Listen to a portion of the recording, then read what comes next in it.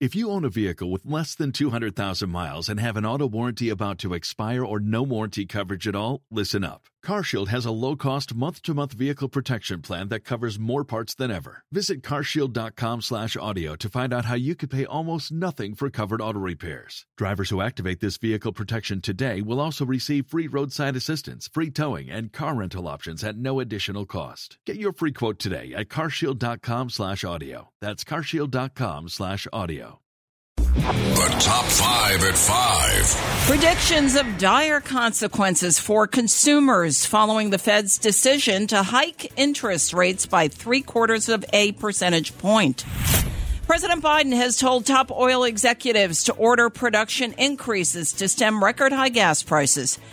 A top ISIS leader is captured at his compound in northern Syria after a daring cross-border U.S. helicopter raid that ended in a gun battle.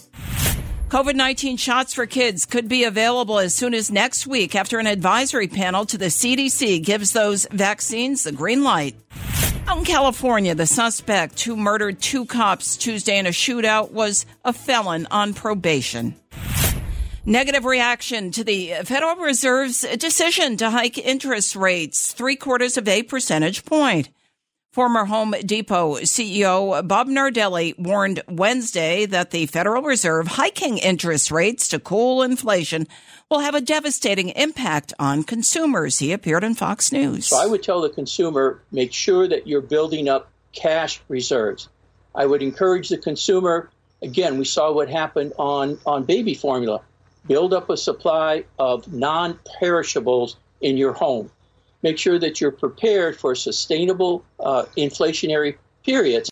The 75 basis point hike is the largest since 1994. The Fed's decision comes in response to record high inflation and shrinkflation, crippling the nation's economy for months now. May's Consumer Price Index, the CPI, was up 8.6%, representing a steady increase since President Biden entered office. The White House, though, has remained optimistic about inflation as part of the transition to a green energy economy. President Joe Biden warned oil producers Wednesday to immediately cut costs over profits as gas prices soar above record highs. As of this morning, AAA says the national average for a gallon of gas stands at $5.01, and that is up $1.94 from 1 year ago. White House Press Secretary Karine Jean-Pierre called out oil companies in the White House Daily Briefing. We are calling on them to do the right thing, to be patriots here, and not to use the war as an excuse or as a reason to not put out production, to not do the capacity that is needed out there, so that the prices can come down. The president has sent a letter to the heads of top oil and gas companies. He did so Wednesday, asking them to increase gasoline and diesel production. Their profits have tripled during the Russia-Ukraine invasion. A rare U.S. military ground raid in northwestern Syria has captured a top ISIS leader, according to the U.S.-led anti-ISIS coalition. A U.S. defense official said there were no injuries to U.S. military personnel or aircraft involved in this raid. U.S.-led coalition officials identified this person to U.S. media as Hani Ahmed al-Kurdi, governor of Raqqa, a senior ISIS leader and bomb maker. He was seized in a raid from Turkey using Chinook and Black Hawk helicopters. A gun battle broke out, but coalition forces say none of its troops or civilians were hurt.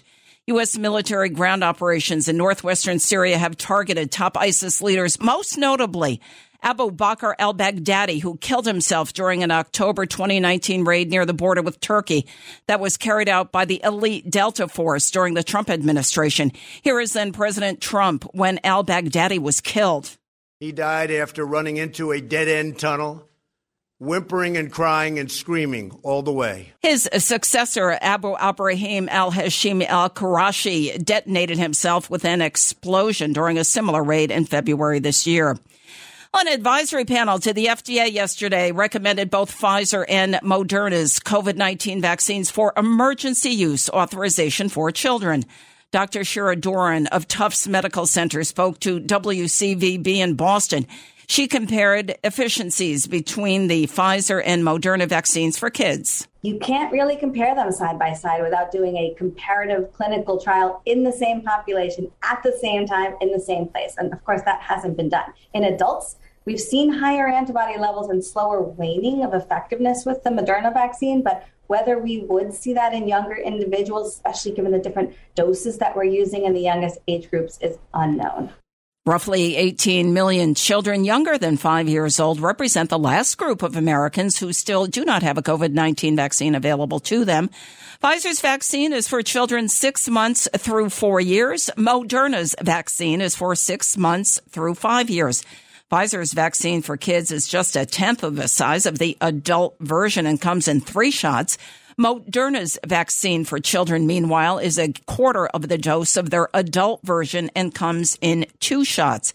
Shots are expected to be available as early as next week.